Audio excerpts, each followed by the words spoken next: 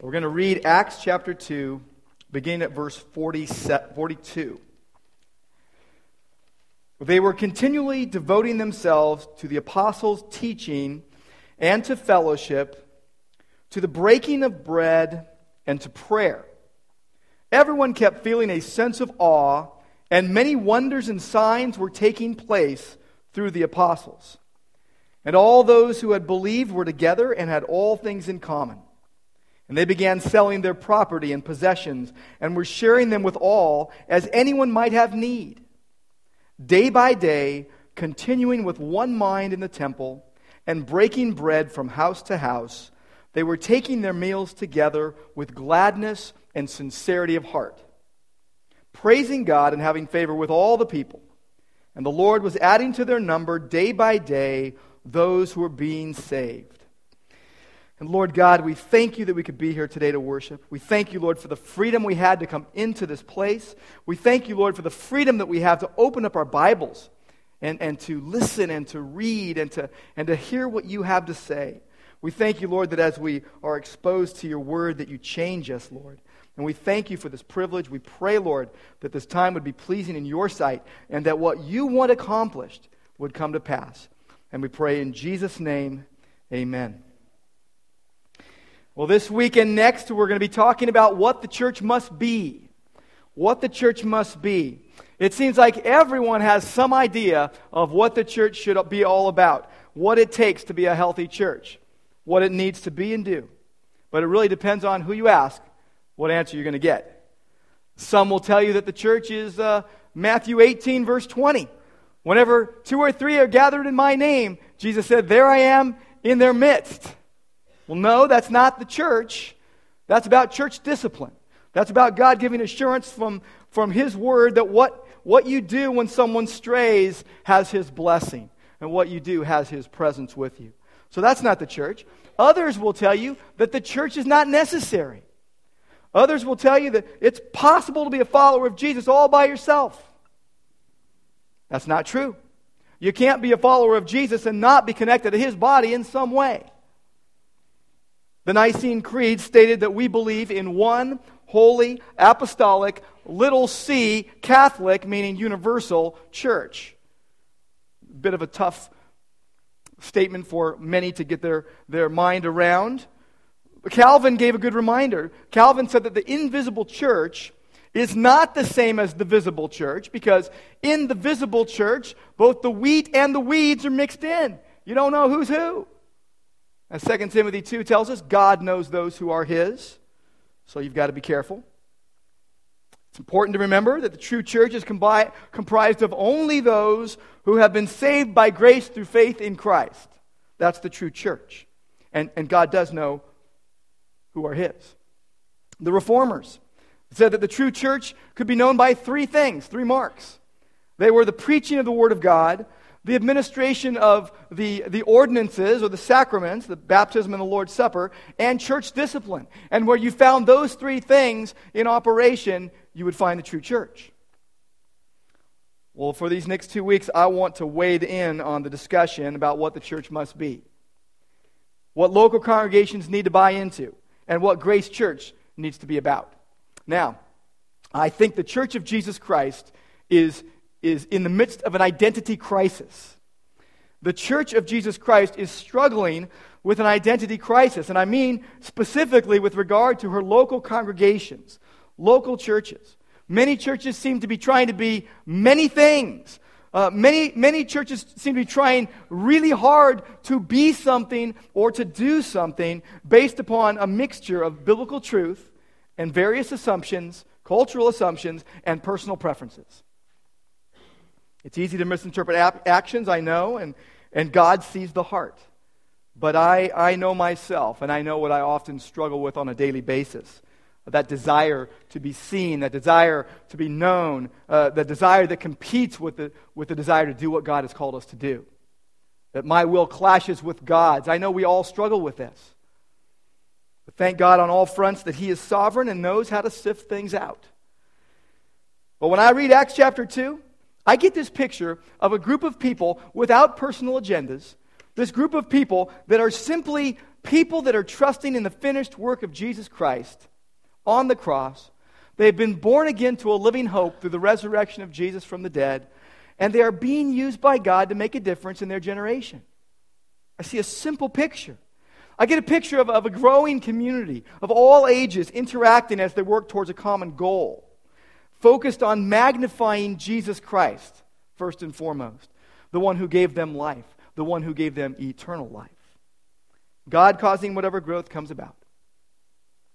Now, I realize this beautiful picture lasted only as long as their single-minded devotion and their single-minded focus did. You need look no further than Acts chapter 5 to see that the young fledgling church interrupted by people with wrong motives. We understand that the only perfect church is in heaven. Think about it. In the book of Acts chapter 2, you got the day of Pentecost. 3,000 brand new Christians. 3,000 baby Christians. 3,000 bundles of joy. 3,000 accidents waiting to happen.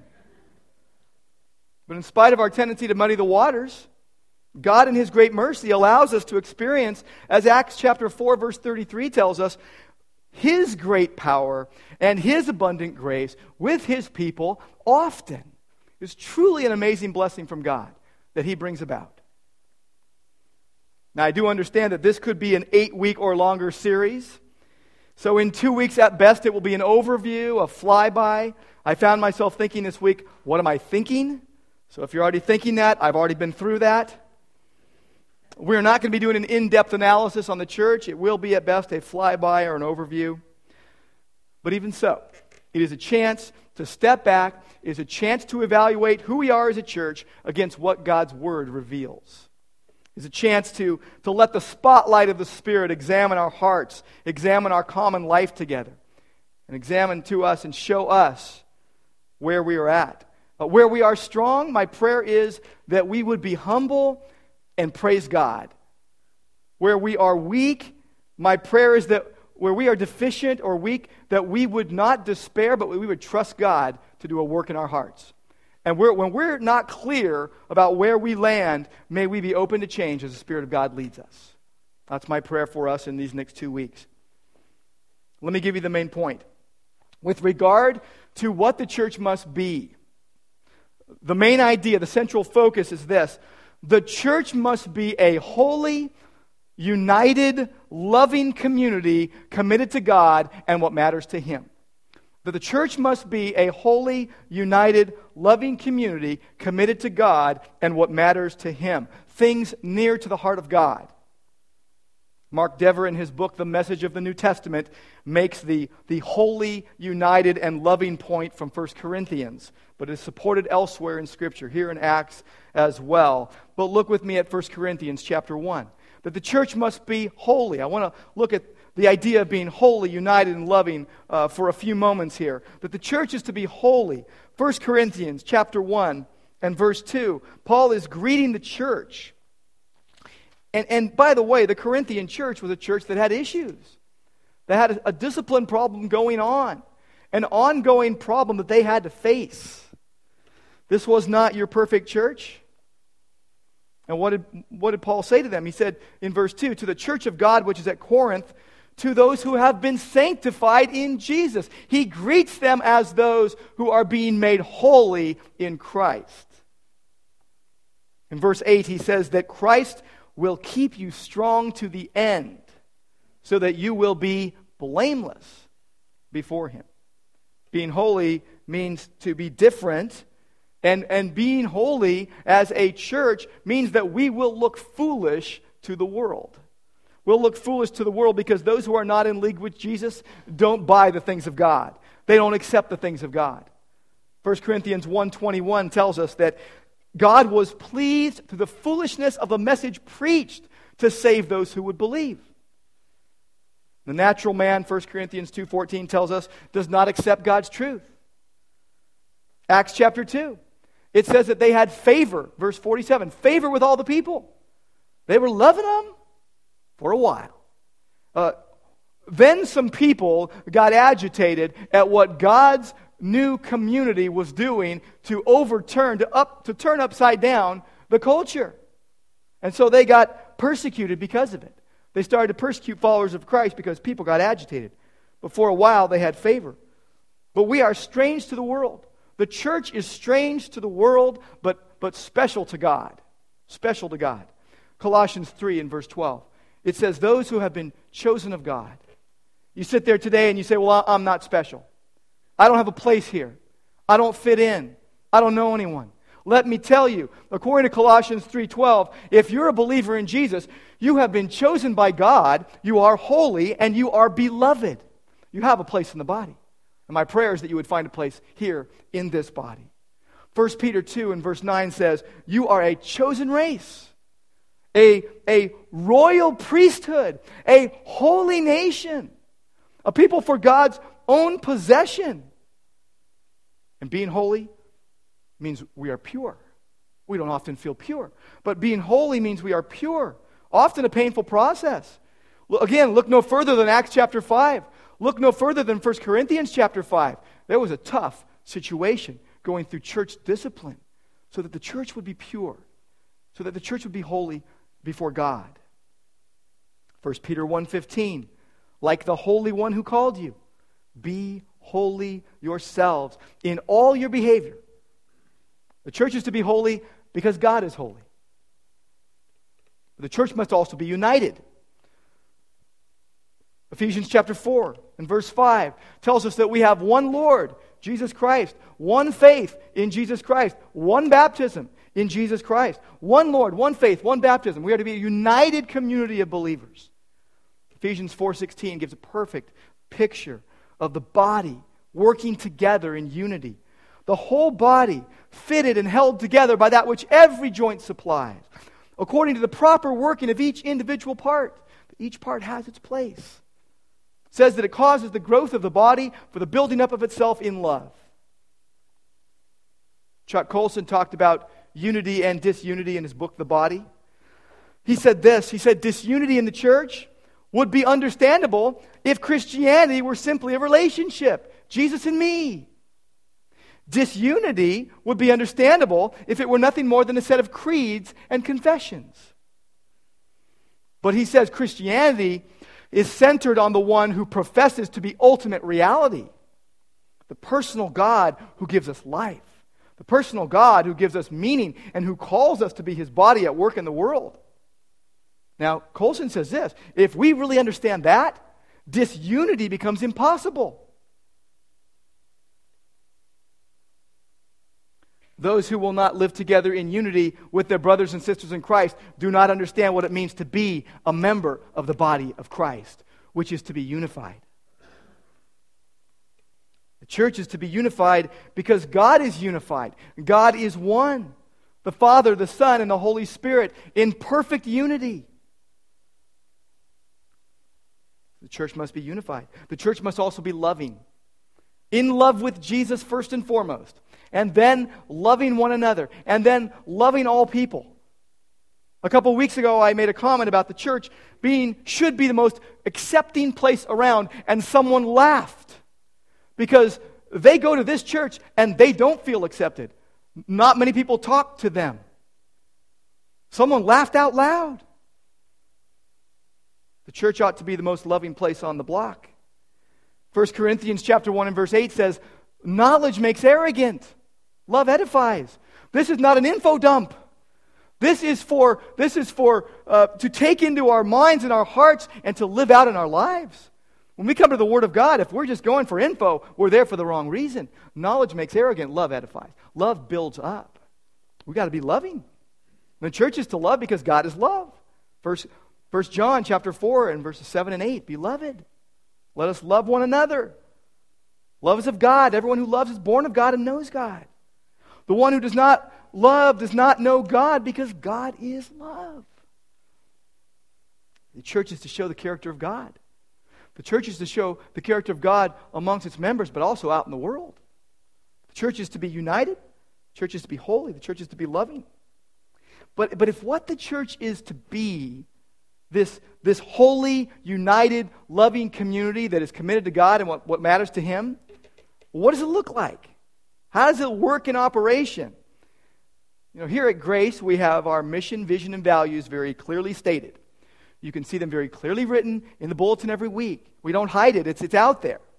It's what we're all about based upon the Word of God and the heart of our leadership team.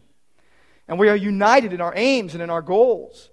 And as a church, you've got to land somewhere. I like to say that if it's in writing and not in practice, it's no good. A lot of churches have really good mission statements, but what does it look like played out in life? What's the body look like? How does the body interact with one another? How do they deal with their differences? How do they deal with it when something goes haywire between two people? Do they get it together, or do they trash the Word of God for their own desires? What happens? But what does it look like? As a church, you've got to land somewhere, but can we get more specific? Does the Word of God get more specific? I believe it does. That's why I want us to look at Acts chapter 2. It's not the only place where the church is addressed. It's not the only place where the church is described, but it's a good starting point. Jesus had lived and died and risen and ascended. On the day of Pentecost, the people of God experienced the movement of God to join those who believed in Jesus Christ into a community whose aim was to worship God and to love one another and to reach the world for Christ, to be used by God in His work of seeking and saving those who are lost. Look at verse 42. Acts chapter 2 and verse 42.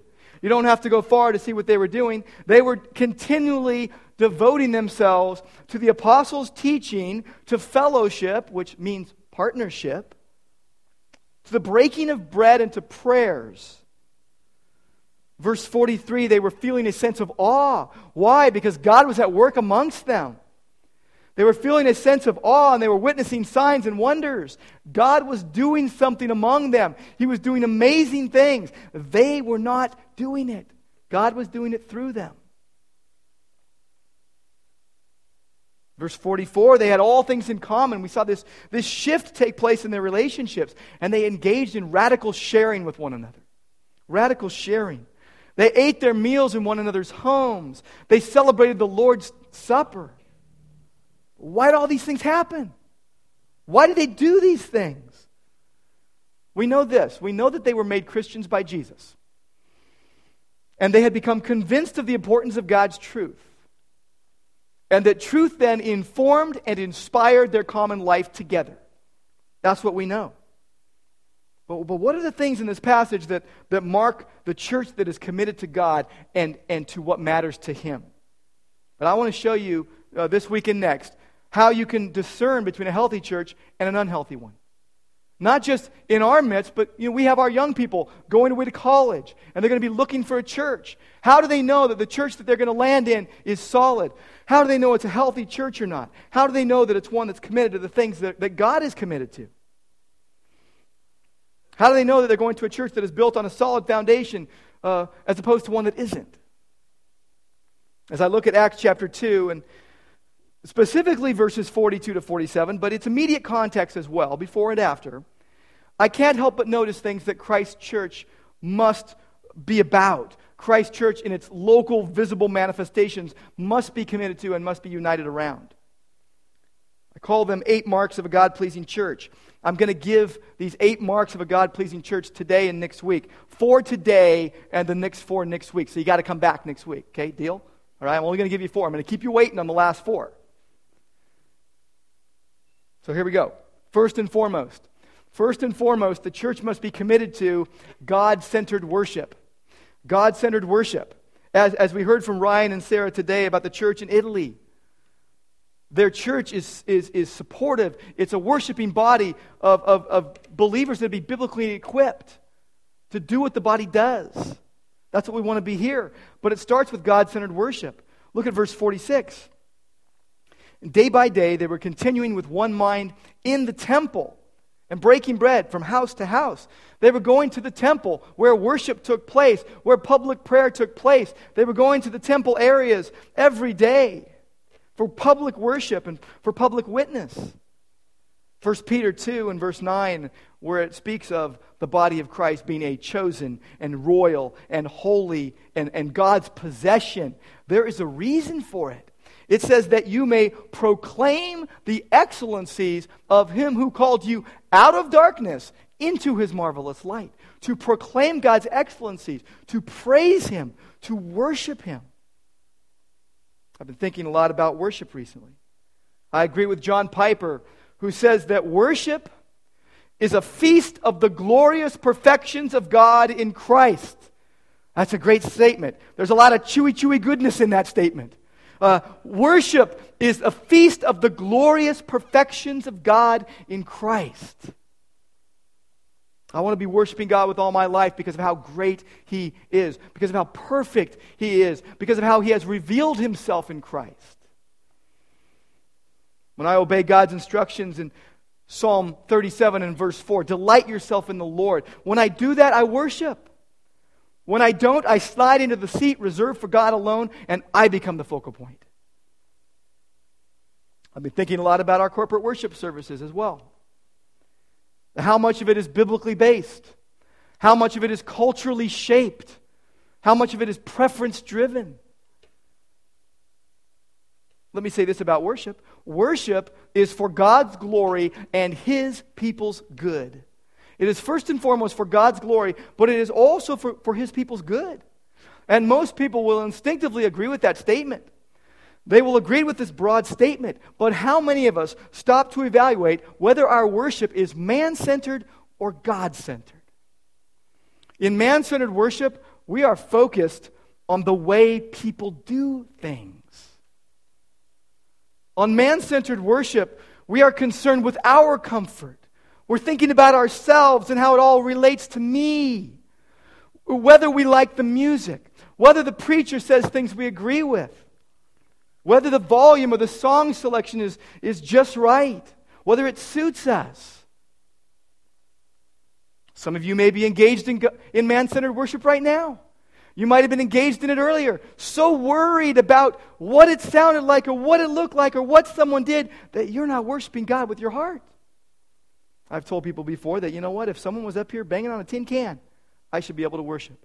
Or playing the accordion or whatever beautiful instrument that God has allowed to be made. We should be able to worship God wherever we are. In God-centered worship, we are most concerned with God. When God-centered worship, we are most concerned with His pleasure. We are most concerned with offering ourselves to Him. We're not picking on what people are doing. We're thinking, God, I want to give you my life. God, I want to give you my worship. And we as a body, we do it together. We say we want to lift our voices to praise the God who gave us life and to praise the God who provided eternal life. That's what our aim should be. In God-centered worship, we're most concerned with where our heart is. Whether we are worshiping with all we have, unconcerned about what people think, and unconcerned about what people think we're doing too. Or what we think about what other people think. Or what we think about what other people do. Now, I'm a long way from figuring this all out, but I am convinced of a couple things regarding worship. I am convinced that worship needs to be God-centered. Worship needs to be God-centered. The God of the Bible is to be the focus. And worshiping God, by the way, is an end in and of itself, not a means to getting something else. That worship of God is an end in and all of itself, not a means to get something else.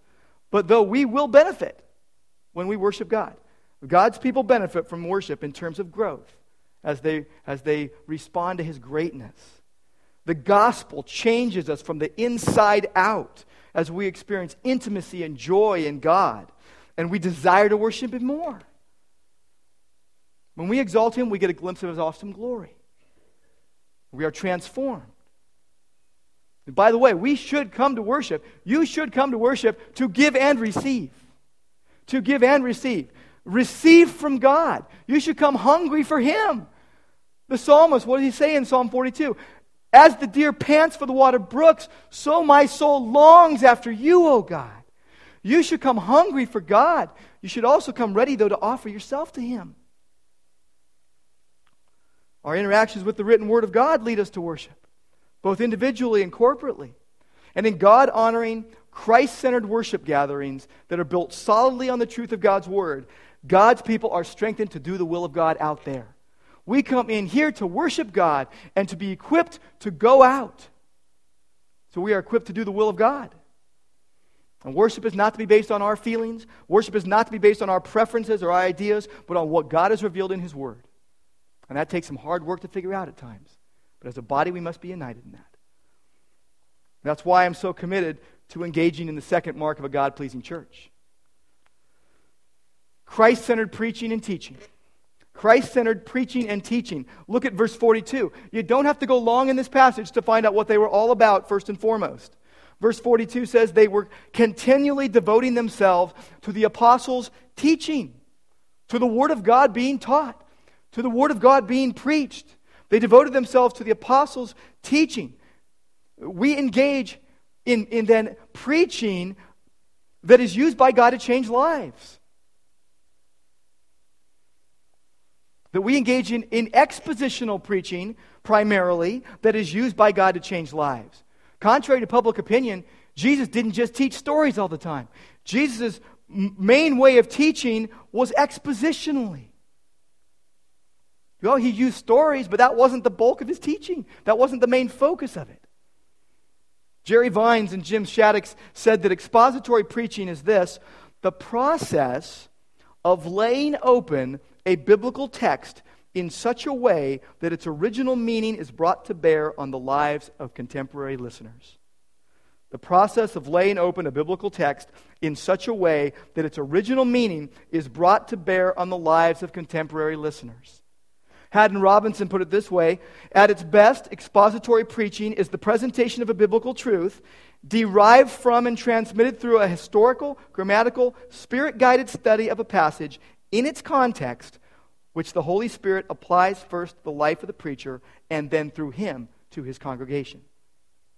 Ramesh Richard says the goal of preaching is to inform minds, instruct hearts, and influence behavior towards godly action. To inform minds, instruct hearts, and influence behavior towards godliness. Again, this is not just information collecting. God wants to transform our lives as we've been exposed to the Word of God. And that my aim being up here is not to give you merely information, though you must give something. But it's so that your mind would be informed, your heart would be instructed, and then your life would be changed as you go forth. You say, well, they're always like that. They always do this. They never do that. Well, you know what? God can change a heart. Has He changed yours? Has He changed someone's heart in your family? You know God is changing us. And He's conforming His people to the image of His Son. That's the process that God is involved in. I like the way that Paul put it so simply. The Bible says it so simply. Preach the Word. Preach the Word. 2 Timothy 4:2. Preach the Word. That God's Word is to have a primary place among His people. And by the way, you're not going to always hear the best sermons. You may go, well, I don't even like the way you preach. Well, guess what? My task is to be faithful to the text, not to entertain you. My task is to be faithful to the Word of God, to rightly divide the word of truth. That you come each week to hear God's Word, not Mike's word. There's some preaching out there that is really bad. And you may say, yeah, I've heard some of it. Please, don't tell me you hear it every week, all right? But there's also some preaching out there that distorts the truth of God, that deceives the people of God. Preaching that it sounds slick, that is enticing, and that is wrong, that is leading God's people down the wrong path. So our task is simple. God's Word is to have a primary place among His people. I love the primary place that the Word gives the Word amongst the people of God. 1 Timothy 4:13. Here's what Paul said to Timothy. Give attention. Until I come, give attention. And this gets lost in so many local assemblies. Give attention to the public reading of the Scripture. That's one reason why I'm so committed to have a Bible reading here in the service. Do you realize the Bible reading in the service is the only perfect part of this worship service every week? Because the Word of God is perfect. The Word of God is pure. Paul says, give attention to the public reading of Scripture, to exhortation, and to teaching. Give attention to that. And so we must first read, then explain, and then apply the text. And allow the Holy Spirit to apply it among us as well. Look with me at Acts chapter 2 and verse 14. Go earlier in this passage. We see something. It's on the day of Pentecost, and it's a situation where God moves amongst His people, joining them into a Holy Spirit indwelt body who've been saved by grace through faith in Christ. But they start speaking of the mighty deeds of God. You see that in Acts chapter 2 and verse 11. They speak of the mighty deeds of God, and people start wondering. They said, what is going on? What is happening here? Some began to mock, though, and they said, they're drunk. And then we see what Peter did. Verse 14, Peter took his stand with the 11, and he raised his voice and he declared to them. He got up in front of them and he spoke. And he said, by the way, they're not drunk. It's 9 a.m. Come on. They're not drunk. God has done this. Steve Lawson, in a sermon entitled The Passion and Power of Apostolic Preaching, says that preaching, first and foremost, must be bold and authoritative. And that is what Peter did. Peter, it says, took his stand. The Greek word histemi means that he arose to take a firm stand, and he established himself in front of them. He led in front of them. He was bold. He was authoritative. He had a posture that was not passive. He was passionate. He was proclamational. And he plainly spoke forth truth to them. It was serious business. It wasn't a joke. It was serious business that he was sharing with them. It was life and death stuff. Bold and authoritative. And he took his stand and he declared and spoke plainly and seriously. Lawson also says, though, it needs to be text-driven. Driven by the Word of God. Look at verse 16. Peter begins to speak. And he says, this is what was spoken through the prophet Joel. He's now going to explain a portion of Scripture. He takes him to the Old Testament, to Joel, and he says that in the last days, God says, I will pour forth my Spirit, and your sons and daughters shall prophesy. In those days I will pour forth of my Spirit, says the Lord. They will prophesy. He was driving the text. Many churches, they forget all about the Bible. But here, it's focused on the Word of God. But it also must be Christ-centered. Christ-centered. Peter just didn't give a nice sermon on the prophet Joel and what he said. Oh no, he took it right to Jesus. Verse 22, he says, men of Israel, listen to me. Understand this, that Jesus from Nazareth, a man attested to you by God with miracles and wonders and signs, you need to know this. The man that was delivered over by the predetermined plan and foreknowledge of God, the man that you nailed to the cross, this Jesus, well, God has raised him up again. And God has made him both Lord and Christ, Messiah and Lord. He brings it home to Jesus. So it was bold and authoritative, it was text-driven, it was Christ-centered, but it was also heart-piercing. That's what Lawson brings out, his last point. In verse 37, they had heard this. He says, this Jesus whom you crucified has become Lord in Christ. And verse 7, they heard this and they were pierced to the heart. They were convicted in their souls. Their consciences were wounded. And they said to Peter and the rest of the apostles, what do we do? What shall we do? They were convicted by the Holy Spirit.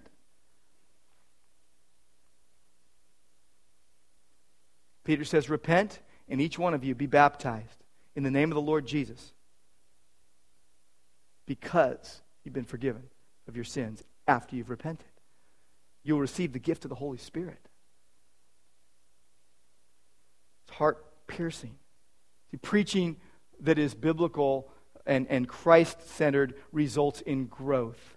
It results in true holy living. It leads believers to share their faith in Christ and give glory to God. Preaching is primarily done when the church gathers to worship. Teaching, though, Bible teaching, must take place in every ministry of the church. In every gathering. From the youngest baby to the oldest adult, they should be exposed to the Word of God. The only rule for faith and practice. That leads us to our third mark of a God-pleasing church. What Christ's church must be committed to. And it is Bible-centered beliefs. Bible-centered beliefs. The result of solid teaching and diligent study. Look at verse 42 again. So they continually devoted themselves to the apostles' teaching. They continually devoted themselves to fellowship. They continually devoted themselves to the breaking of bread, literally the breaking of the bread, the Lord's Supper. And they continually devoted themselves to the prayers, praying to God, coming to God, dependent upon Him. Well, the question is, where did they learn all that? How did they know to do those things? Why did they do those things? Well, the answer is they learned them from Jesus. They had been with Jesus. They had lived with Him. They had walked with Him. They had talked with Him. They had listened to Him. They had been challenged by Him. His teaching about Himself. His teaching about His person and His work. Their basic responsibility as His followers. His teaching on the Lord's Supper. His own baptism that they would have witnessed. His instructions to make disciples of all the nations. Baptizing them and teaching them. His prayer with them. His prayer for them. They had heard all this. They had seen all this. They had experienced all of this. See, doctrine matters. What you believe matters. People will say, it doesn't matter what you believe, it's only what you practice. Your practice comes out of your beliefs. It totally matters what you believe. It completely matters what you believe. Now, everything you believe doesn't always come out in your practice. Sure. But what comes out in your practice is what you truly believe. So where did they learn this? They learned it from Jesus. And those who think biblically, by the way, live biblically. You think biblically, you live biblically. What you believe works itself out in your life, works itself out in the church. And therefore, we must agree on core doctrine and agree to disagree on the peripheral teachings. Agree to disagree where necessary. We've got to realize that doctrines have different weight. Not every doctrine you would die for, but there are some you would. There are some we would, if it got to that in America. There are doctrines we must agree on, like the deity of Christ, like the person of Jesus Christ, like the authority of Scripture, like the substitutionary atonement, like the crucifixion and the resurrection and the ascension and the return of Christ. Those are the things we die for. But there are others. There are other teachings where sincere and intelligent Christians differ. Mark that. Sincere and intelligent Christians differ. What kind of things? Well, things like the order of events pertaining to the Lord's return. Things like the degree of separation we must have from worldly practices. Things that believers have wrestled with for centuries and haven't come to one definitive conclusion on. Those are the kind of things we must hold with degrees of charity. We must always be learning. We must always be evaluating things by the Word of God. By the way, the things that we agree to disagree on should be relatively few. There should not be a big list of things that we agree to disagree on, or else we have no unity. We have a doctrinal statement here at Grace, a statement of faith. We don't hide it. It's there's copies in the office. It's on our website. We want you to know it. Every person that becomes a member of Grace Church of Orange reads the doctrinal statement, the statement of faith. They go through it. And if there's points of departure, we talk with them about it. And some of the things, they're more peripheral. They don't really matter that much when it comes to the life of the body and what we must believe. But there are other things that we would all stand on a hill and die for. We've got a statement of faith. By the way, if you've never looked at it, you need to look at it. If you're going to be at Grace, you need to know where we stand. It's going to come out in our teaching. Myself or any of the elders or pastors that are going to teach or anyone that's teaching are in line with that statement. It's important. By the way, some disagreements that Christians have with biblical teaching come from a lack of diligent study. You go, I heard that when I was a kid. I've always been taught that. Well, have you ever looked and see if it was in the Bible? That'd be important. That would be helpful. Check and see. Be a Berean. Check and see if the things I say are accurate with the Word of God. Haddon Robinson said that God overlooks ignorance. Praise God. God overlooks ignorance, but ignorance can do great damage. Ignorance can mess things up. Timothy Peck said that the Bible is like a roadmap. It exposes us to our wrong beliefs about life. By the way, if you disagree with a majority of your church's teaching, it probably is one of two issues. Both necessitate some sort of movement on your part.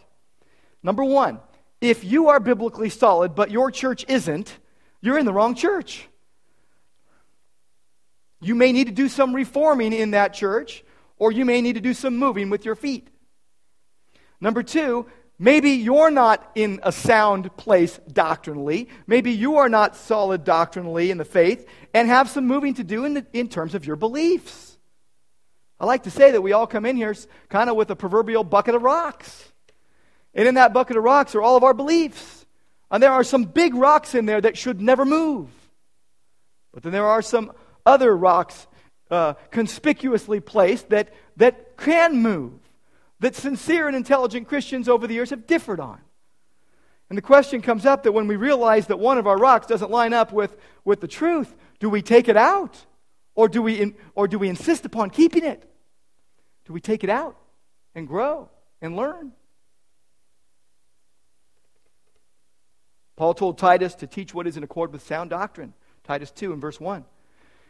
We are to know God as He has revealed Himself in the Word. Now, I want to say this, too. There are more areas to agree on than there are to disagree on. From the start, believers in Christ shared core beliefs which were more important than where they differed. These included things like this: belief in the authority of God's infallible, inerrant Word, non-negotiable. Belief in God who exists in three persons, the Father, the Son, and the Holy Spirit, non-negotiable. The gospel truth that Jesus Christ was born of a virgin. He suffered, He died, He substituted Himself in the place of sinful man. He rose again, He was exalted to the right hand of the Father, and He will come again, non-negotiable. The Holy Spirit brings benefits of Christ's saving work to all who believe. The believers are to unite with a local church, sealing their entrance into the body of Christ in baptism once and participation in the Lord's Supper over and over again. They submit to the authority of the leadership of that church, living a holy life, sharing the gospel of Christ. And at the end of time, God will judge the world and receive His own to Himself. These are the things that Christians over the years have united upon, united around. You know, many churches have a good statement of faith. But what I want to know is, can you see it in practice? Can you see it in practice? What I want to know is, do we truly lead people to love Jesus? Do we truly lead people to love Jesus and love His Word? Do we live holy lives? Do we stand for truth? The last mark I want to look at today, and by the way, I'm going to look at the next 4 next week. I've already told you that. By the way, if you think I left something out, it'll probably be covered next week. If not, talk to me, call me, text me, email me, talk to me in person. Let me know. You got to land somewhere, and I landed with these 8. But the last one we're going to look at today is, the last mark, the 4th one, is God-dependent prayer. God-dependent prayer. Again, look at verse 42. Everyone kept, that was for 43, but 42, they were continually devoting themselves to the apostles' teaching, to fellowship, to the breaking of bread, and to prayer, literally the prayers. They were praying together. They're praying together, believing that God can and will do exceeding abundantly beyond all that they ask or think. Knowing, we must come daily to God, knowing that He is able to do whatever He wills. Communicating with Him, as we saw last week, in a heavenly-minded perspective. By the way, right now what I want us to do is practice that together as a church. We're going to have a little prayer meeting here. I want us to practice what we have just talked about, specifically as it relates to prayer. One of the united acts here in this passage. It's a follow-up to last week when we looked at prayer that pleases God in Matthew 6, 5 through 8. And we're going to have a time right now of directed small group prayer. I'll give you something to pray about. It'll be up on the screen as well. And just a focused way for us to practice a devotion to prayer. So I'm going to ask you right now to just break up into groups of 3 or 4 people. Now, I realize that's a little uncomfortable. You were going to get up anyway, right? You're going to leave in a couple minutes anyway. But I want to ask you to get into groups of 3 or 4, and we're going to pray together. So do that right now. And if you're not a believer in Jesus yet, feel free to simply observe. No one's going to force you to pray. No one has to pray, okay? But let's do that right now. We're going to pray, first of all, for our worship, that it would be pleasing to God. And what we're going to do is just go through, for about 4 minutes here, just go through one at a time. And then don't leave, don't skip out, because the worship team's going to come back up and sing one more song. But let's pray together.